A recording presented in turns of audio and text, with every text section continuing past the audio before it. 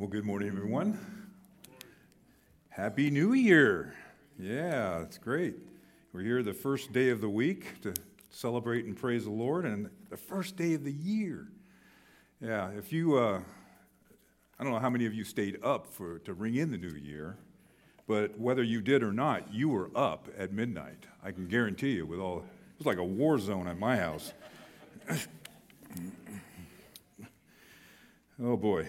Well, please turn your Bibles to Matthew chapter 10. Matthew chapter 10. And as you're turning there, let me just make an observation.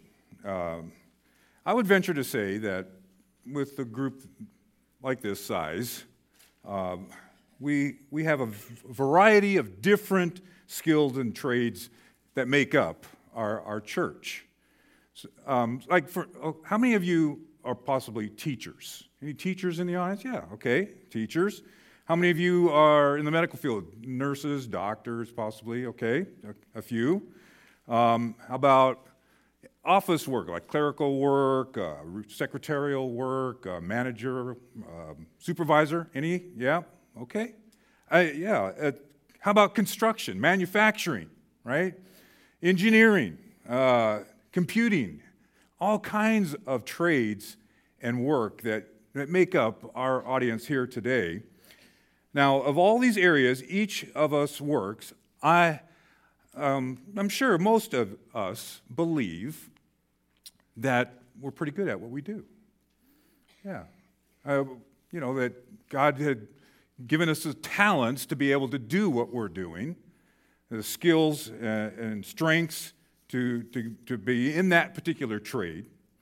Well, just as true it is that we all have these specific vocations or callings, if you will, based on our God-given talents. As children of God, there is a truth that runs common to us all, and that we have a specific spiritual vocation, a calling, if you will. As God's children, our Father in heaven has called us to do something that is bigger than ourselves, something that is beyond our abilities, beyond our natural talents. But the question that continuously seems to be unanswered throughout our lives as Christians is, what is that spiritual calling? What spiritual calling has God planned specifically for me? Well, many of us Christians struggle to find that specific spiritual calling. And it's as if to say that God has a different specific spiritual calling for each and every one of us as believers in Christ, like our physical jobs that we have. But as I see God's biblical instruction for us as believers in Christ, I see that God has a plan for us to have one common spiritual calling in our life as believers. So as we start a new year, 2023, I believe, as all of us, as individuals that make up our church, Grace Community Church, the impact that we can have with this one truth, that having one spiritual calling can change us. It can change us individually, it can change our church, it can change our home, our family, our neighborhoods, our jobs, our schools, everywhere. It can change our world. The impact of this one truth can bring glory to God and blessings to others. And so that is what I'd like to just encourage us with today as we, as followers of Christ, as we engage on a new year, 2023. And we're going to be at Matthew 10 in just a little bit, but I want to throw up Romans 1 up on the screen because Paul shares with us what he saw his spiritual calling. Let me read it. Paul, a bondservant of Christ Jesus, called as an apostle, set apart for the gospel of God. Paul says, as a bondservant of Jesus, he is just totally sold out for the Lord. He is called to be set apart, separated for the gospel of God. To simply put it, Paul saw himself under construction by God. And I think he saw himself, if I just kind of put it in something we can understand, he saw himself as a highway under construction. In fact, let me just turn real quick to Isaiah. You don't have to turn in your Bibles, but I'll put them up on the screen here because the prophet Isaiah saw something of the future, a highway of holiness right to the throne of Jesus in the New Jerusalem. And he said it this way: a highway will be there, a roadway, and it will be called the highway of holiness. The unclean will not travel on it, but it will be for him who walks that way, and fools will not wander on it. Wherever Paul went through his ministry, he wanted to lead people right to that throne of Jesus, like a highway.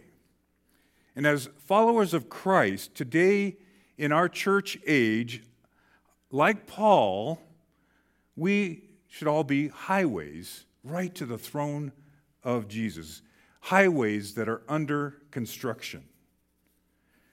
Well, let's talk about highways for a little bit. We're all familiar here in Southern California of highways, right? I travel to Orange County at least once a week, and I get the infamous 405 and the 22, always under construction.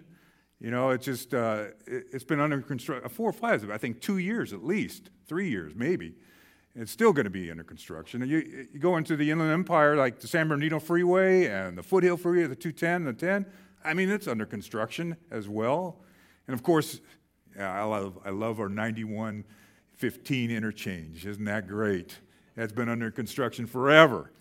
You know, and the reason, though, I mean, you hope anyways, the reason they're under construction is to help ease the way of the through traffic, right? To hopefully allow traffic to flow easier with the purpose of getting to your destination a little bit easier. Well, so too, as Christians, we are under construction to ease the way of the lost to reach that one specific, eternal destination, Jesus Christ. And this highway under construction in us, I believe, is our spiritual calling. It is not just for some of his children, but for all of us who claim for Jesus to be our Lord and Savior. You know, the Bible teaches that we've all sinned, right? We've all missed the mark of God's glory. We're all sinners. And because of that, we're falling short of God's perfect righteousness.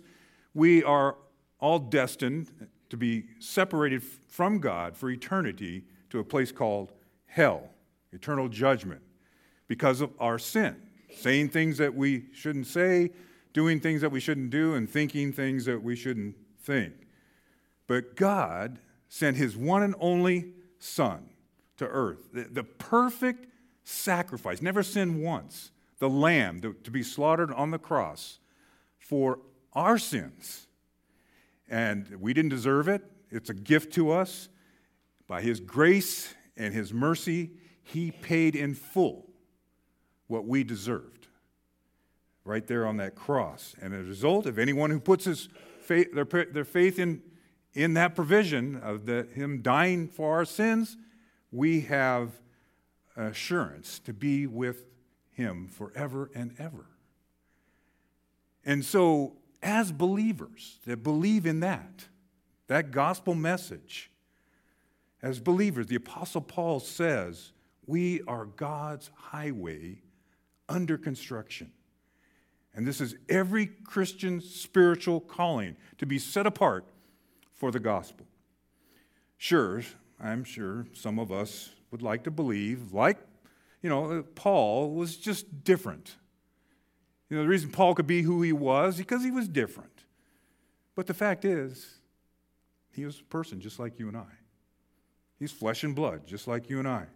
Yes, it's true that he may have had specific qualities unique to him. And yes, the method of how God specifically called Paul to fulfill the purpose of being set apart was unique. It was unique, right, for that time. But it was his calling. His calling is our calling. And that calling is to be set apart for the good news of Jesus. Listen, I want you to listen to how Paul addresses the Corinthian church. Okay, I'll just throw it up on the screen here. We're going to get to Matthew 10, though. Don't worry. Okay? To the church of God, which is at Corinth, to those who have been sanctified in Christ Jesus. That word sanctified means those who have been separated from profane things like our sin, and dedicated to God who is holy. Paul also said to his apprentice Timothy, Pastor Timothy, he said this in 2 Timothy, "Therefore do not be ashamed of the testimony of our Lord or of me, his prisoner, but join with me in suffering for the gospel according to the power of God, who has saved us and called us with a holy calling, not according to our works, but according to his own purpose and grace, which was granted us in Christ Jesus from all eternity." Paul says to Timothy, join with me in suffering for the gospel. God, who has saved us, has also called us to a holy calling, Paul says to Timothy. This whole holy calling involves us to be separated or set apart from the rest of the world, set apart and made holy according to God's power and purpose. You know what I find interesting, if we just think about that word separated in Romans 1:1 that I brought up earlier, I mean, it can be interpreted as really like marked off, like a line in the sand, or maybe even a wall of separation, like a boundary of some sort, in order to be appointed to a particular purpose. And that purpose we see throughout the pages of the Bible is to proclaim the good news of Jesus to the lost. In fact, Peter said this to the saints, those who believe in Jesus, that were scattered all over Asia Minor, our modern-day Turkey. He said this, "But you are a chosen race, a royal priesthood, a holy nation, a people for God's own possession, so that you may proclaim the excellencies of him who has called you out of darkness into his marvelous light." 2 Peter 2:9. Peter says we are a people for God's own possession, so that he equips us, and then he tools us in our construction as a highway to holiness, a highway to Jesus. So, unlike our different physical jobs that we have to sustain us in regards to our lives with food and shelter and clothing, as Christ followers, believers in Christ, we have one spiritual calling, and that is to be set apart as a highway to Jesus, a highway that is under construction to holiness. Now, hopefully you found Matthew 10, right? Okay. As you're hopefully there, I'm going to read starting with verse 1 of Matthew 10, but let me just kind of give you a little context preceding chapter 10. Jesus, his ministry is in full bloom, running at full speed. He has already chosen his 12 disciples. He is going from city to village to city to village throughout Israel, healing, casting out demons, feeding the masses, and proclaiming salvation. And upon seeing these multitudes, Jesus has distress in regards to, he sees the distress that these people have. They're like lost sheep without a shepherd. And Jesus has compassion as a result of their distress. And at the end of Matthew 9, he calls his 12 disciples together. Hey, come on in. I need to give a little powwow to you guys. The harvest is plentiful, but the workers are few, he says to his apostles. The harvest is speaking of those ready to hear the good news. And the workers are the faithful followers of Jesus. So the harvest is plentiful, but the workers are few. And as a result of that, Jesus saying that to his apostles, then he says to them, because of that, I beg of you, I beseech you, I implore you to pray and fast for the Lord of the harvest to send out workers into the harvest. So are you there? Verse 1? And we're going to pick it up at verse 1. Because this really kind of gives us a good example in Scripture of God's calling of his followers into action. Verse 1, chapter 10 of Matthew. Jesus summoned his 12 disciples and gave them authority over unclean spirits to cast them out and to heal every kind of disease and every kind of sickness. Now, the names of the 12 apostles are these.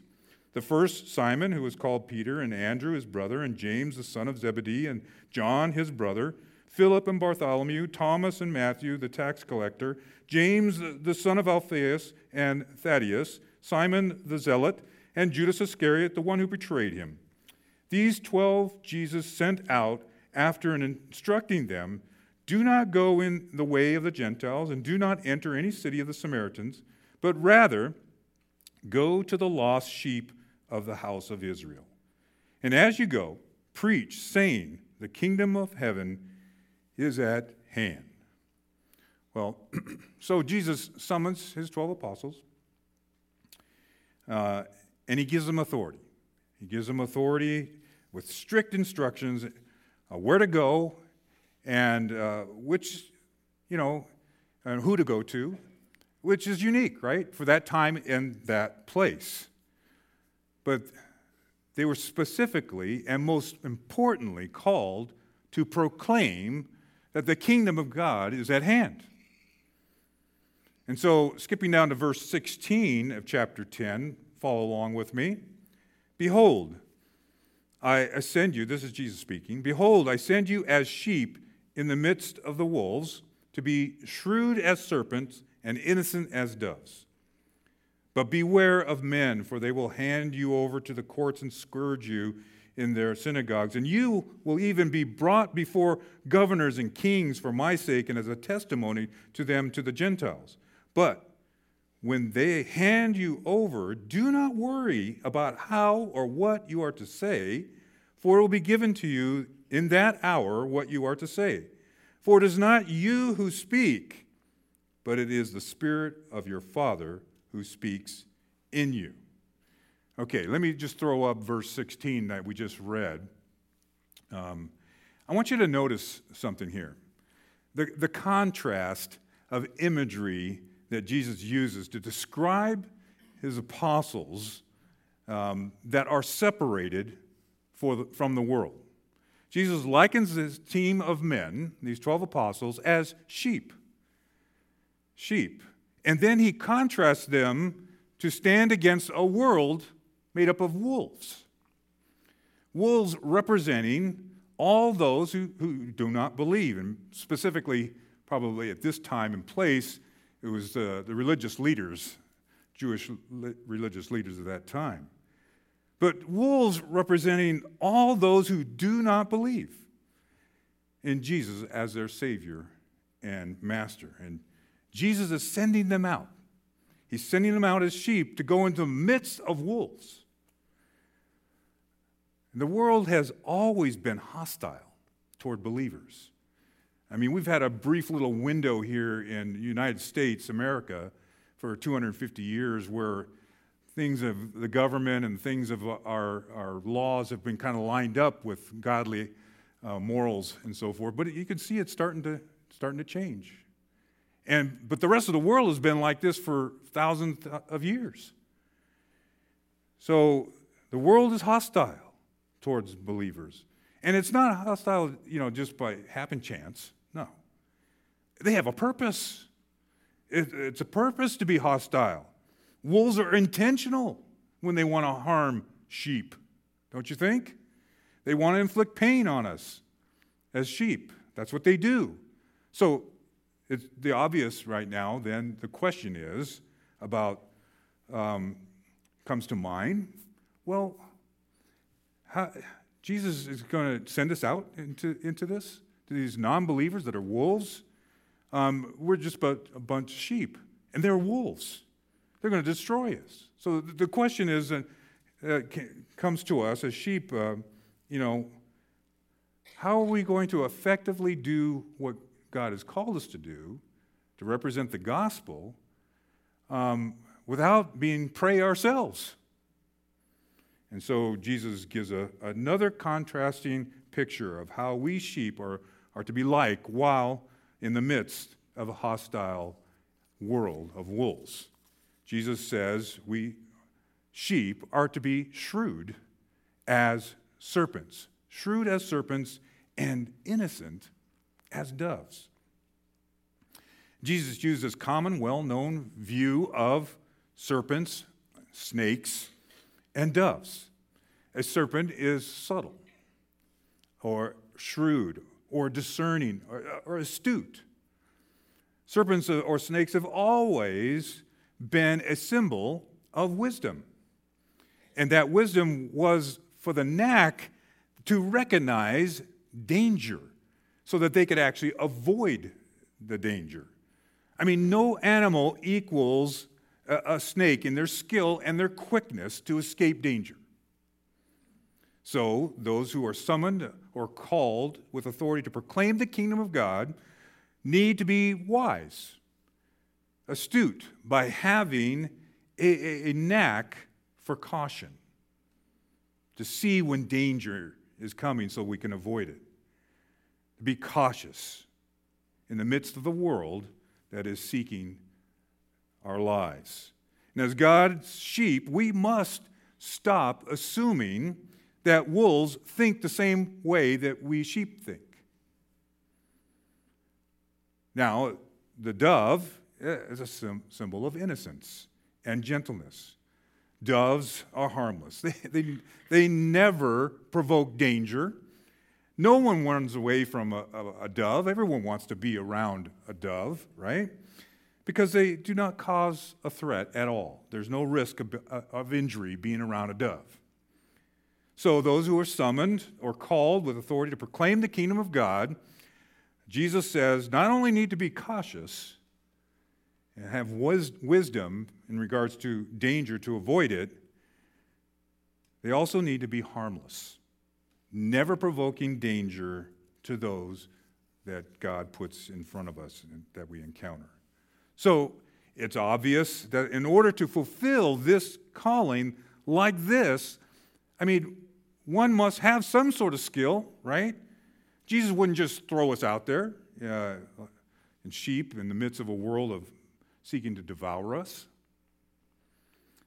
and have no ability, no skills to protect us from these wolves, to be able to be like a wise serpent and innocent as a dove. So the question then is, how does Jesus give us believers the confidence and the source from which to acquire this skill to be a wise and shrewd snake and a gentle, innocent dove? Well, look at verse 20 that we read. For it is not you who speak, but it is the Spirit of your Father who speaks in you. God's Holy Spirit that indwells in each and every one of us Christians that put our faith in Christ. It's God's Holy Spirit. That's how. This is how we gain the confidence to be a wise and gentle sheep among wolves. God's Holy Spirit. I mean, that's our seal, right? That's our guarantee of our salvation and our trainer. You know, because Jesus himself was on planet Earth, he modeled and he trained his disciples. In fact, at this point in the ministry, it was probably 2 years of training before he sent out his apostles, as we read. But today, Jesus is in heaven. However, we have the Holy Spirit. We have the heart of Jesus living in us in the person of the Holy Spirit. And coupled with his word, we have enough to train us and model before us how to fulfill our calling. So, whether you believe that you have the tools or the equipment to fulfill this whole calling, according to God's purpose, really is not the issue, is it?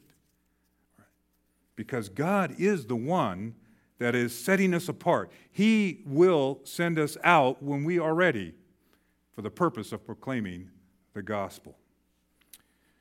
Now, chapter 10 does reveal to us God just transforming 12 lowly, ordinary men into this bold witness for Jesus. And these they're just ordinary guys, just like you and I, ordinary people. They had jobs, that they used their strengths and so forth. And yet, what God did with these 12 men, turned the world upside down in that first century. And he can do the same for us. He can do the same amazing things with you and me in 2023. However, I have a warning. A warning. One thing that we must actually keep in our minds, that the focus is not about us. It's not about our personal holiness. If we keep our eyes focused on our own personal holiness, of God changing us, we will never, ever get close to fulfilling our calling. To focus all our energies and our personal holiness is to focus on what God can do for me instead of what I can do for God and for others. And if there's one common, failure us Christians fall prey to, is this: to desire our own personal holiness above the desire to get to know God or get to know others to get to know God. In fact, Jesus made this clear when he defined what is eternal life. He said this to his apostles the night before he was to hang on a cross for the sins of the world. He said this in John 17:3.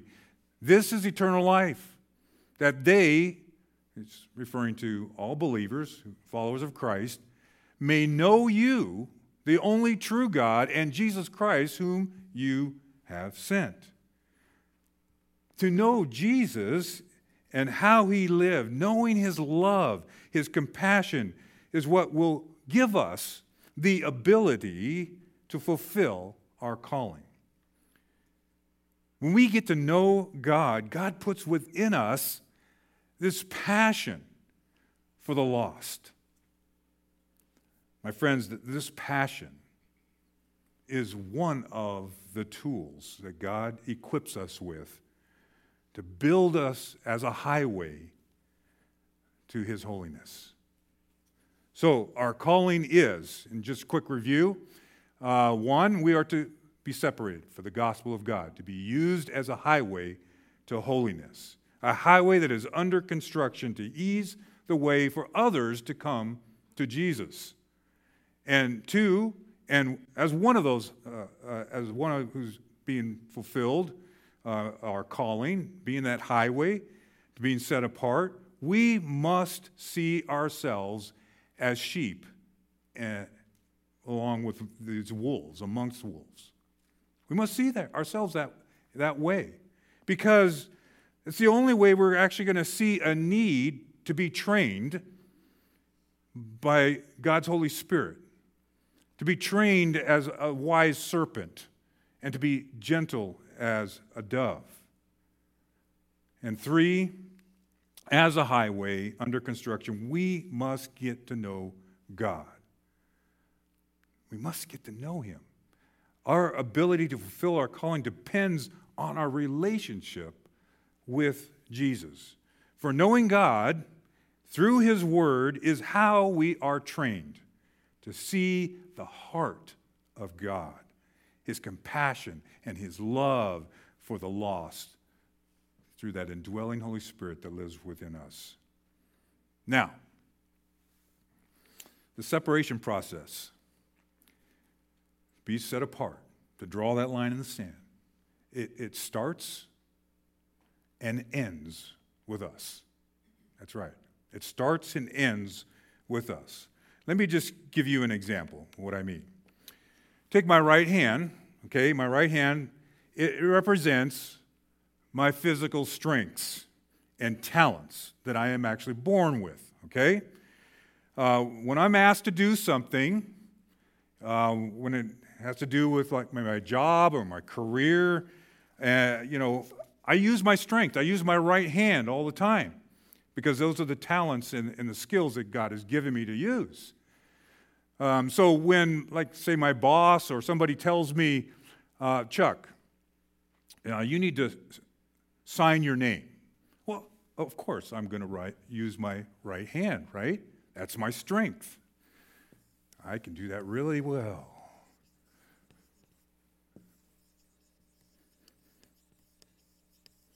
There, my right hand. It's my strength, okay? But now my left hand, it represents my weakness, okay? And when God asks me to fulfill my calling, to be separated, okay, from the rest of the world, and He asks me, okay, Chuck, you need to sign your name. He'll say, but use your left hand, okay? I don't want you to use your strength. Use your left hand. So,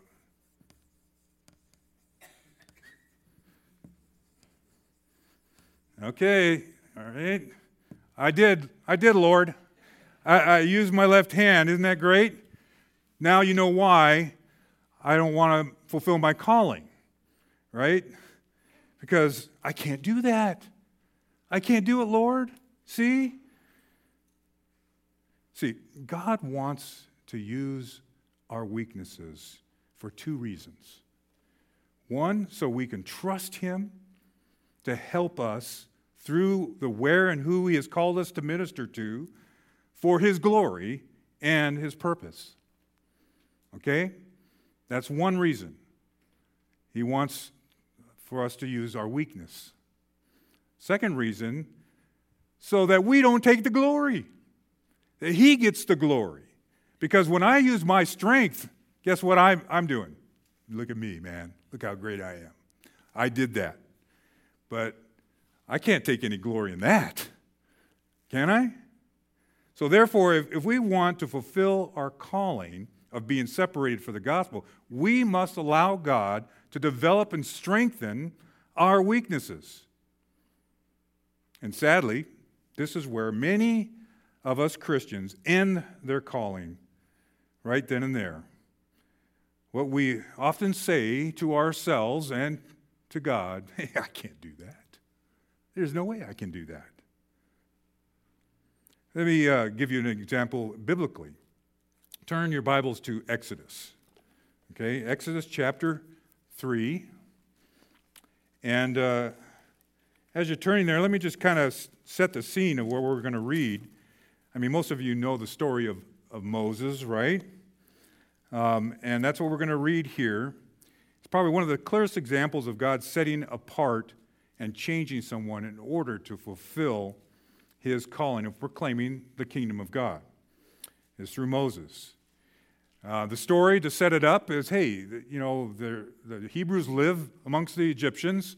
mass population is growing and growing. Pharaoh gets a little fearful, and he says, hey, you got to start killing. The midwives, you got to start killing all of these baby boys so they don't overtake us.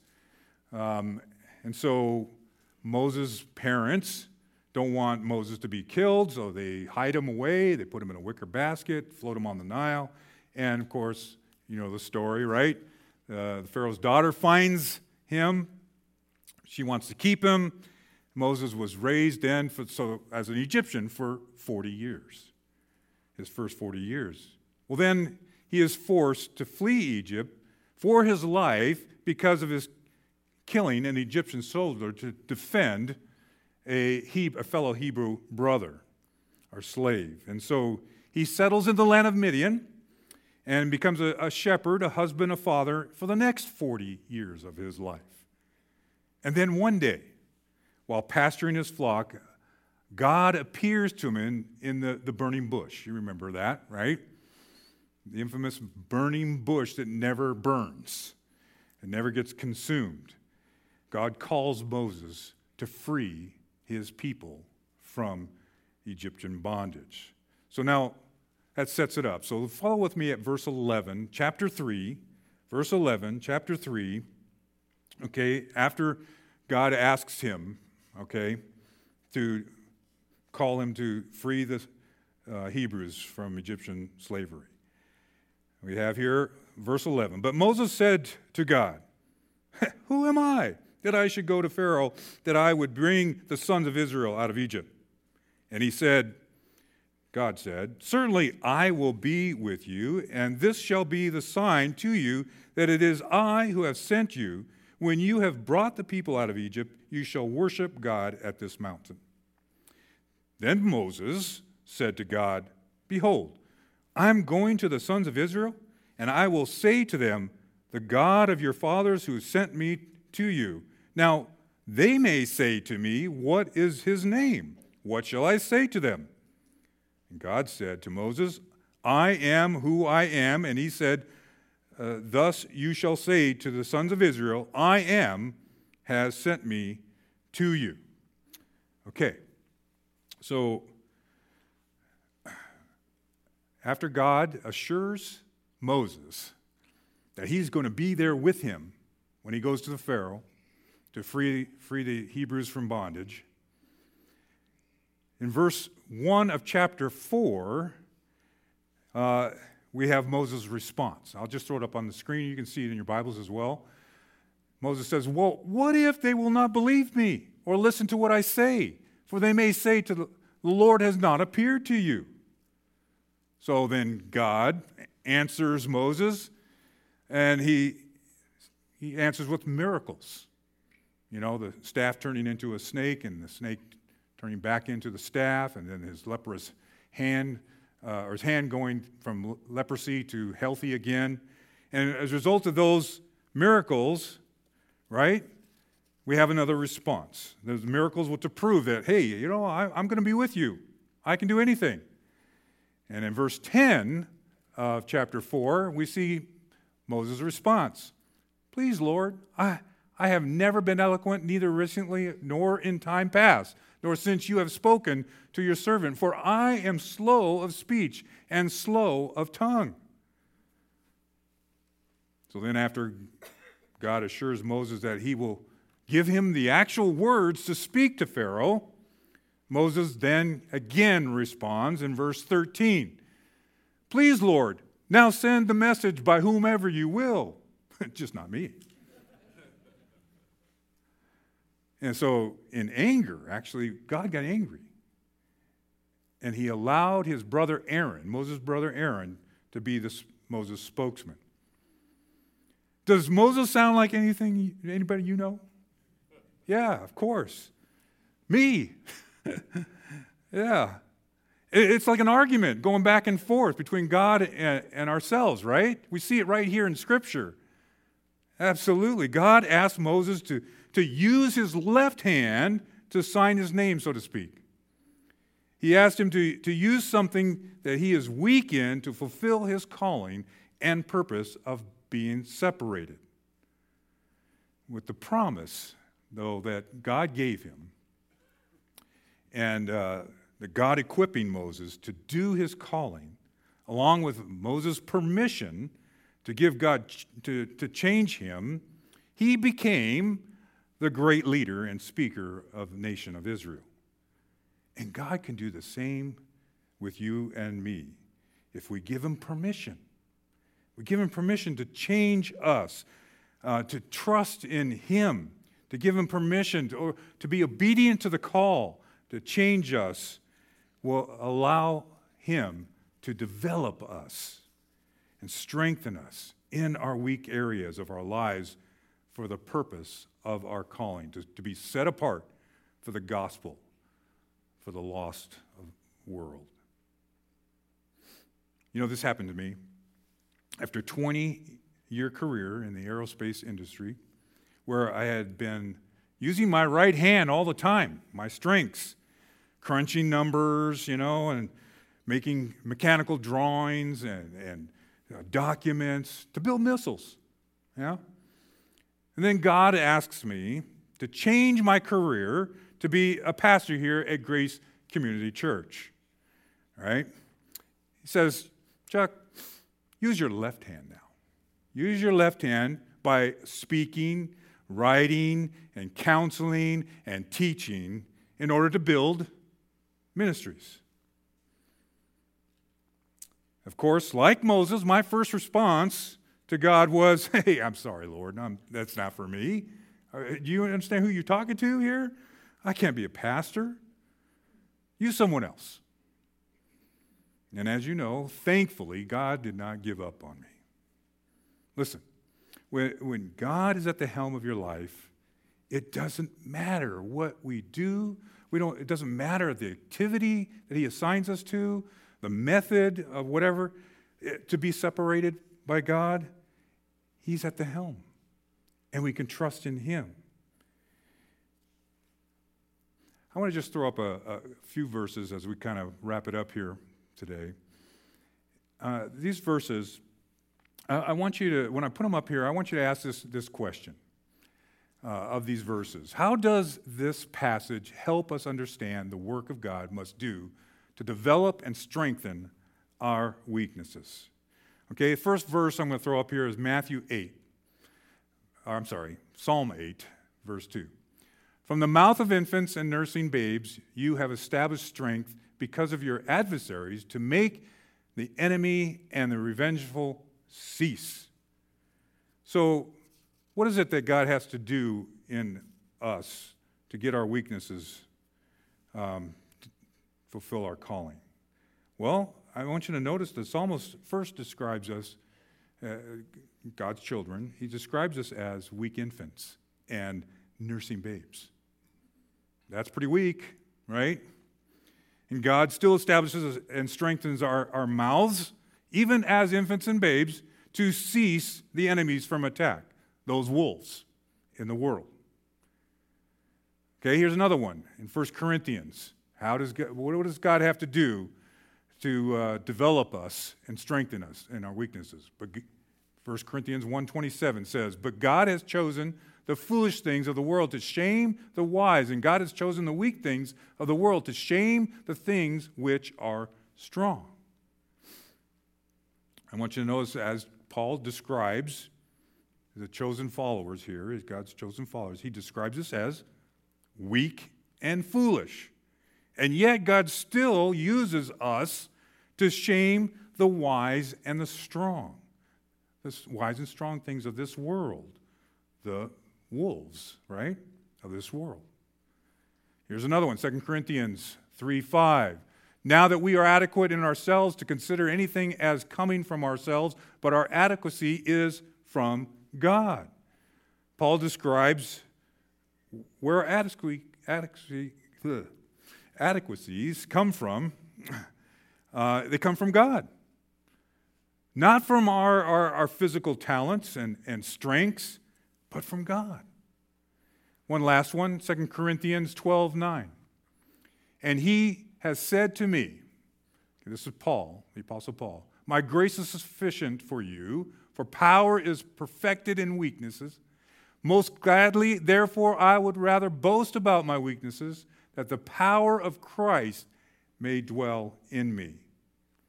Paul prayed 3 times that God would remove what he called a thorn in the flesh, some sort of physical ailment that was limiting Paul from doing his ministry maybe to his liking.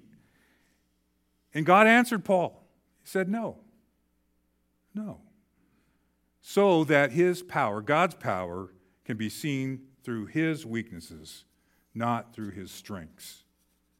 So, as we start a new year, 2023, I just want you to remember this. As followers of Christ, our calling is to be separated for the gospel. It's to be separated for the gospel of God and to be used as a highway under construction to his holiness. A highway that leads right to the throne of Christ. For Jesus is sending us out. He is. The harvest is plenty, but the workers are few. He's sending us out just like he did the 12 disciples. He's sending us out just like he did Moses, and he's sending us out just like he did the Apostle Paul. So let us not use the same old excuse. That's just not me, Lord. I can't do that. Because you know why? We do have the tools and the skills to be called for the gospel. We do. Because we have the grace of God through Jesus Christ, the indwelling Holy Spirit living in us. And of course, we've got plenty of weaknesses, don't we? That God can strengthen through his perfect power. So, for this new year, just think about that as we go through, and we could change the world. We could change Grace Community Church. We could change our communities, our neighborhoods as well. And so, but if you're here today and you're probably thinking, well, I'm not sure I even know God. I'm not even sure I have a relationship with God. Well, then, as I explained earlier in my message today, the gospel's for you. The gospel is for you. Jesus died for you, for your sins, and it's simple. All you have to do is ask him to come into your life. Acknowledge the fact that you're a sinner. Acknowledge the fact that you need him, that you cannot be good in any way yourself, only through his poured out blood and body on that cross that saved you from your sins. And so I'd like to give everybody an opportunity. If you're here today and you're not sure whether you know Christ, then just close your eyes, bow your heads, everybody.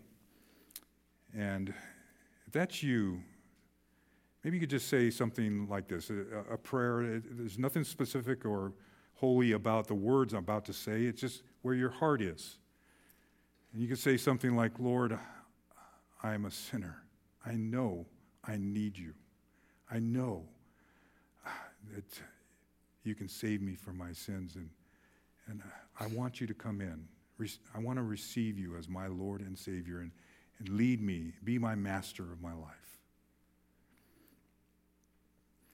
And maybe you're here today as a Christian, a follower of Christ, and you've been struggling with your calling. You've been struggling as to whether where you're placed and the purpose of where God wants you. Well, maybe you just need to let him change you. And you could say a simple little prayer as well by just saying, Lord, I'm sorry. I want to give you permission to change me. I want to fulfill that calling, that purpose that you have for me. Please, Lord, help me to do that. Lord, we thank you for this hour that we can just open up your word and sing praises to you, and thank you for your love. In Jesus' name we pray. Amen.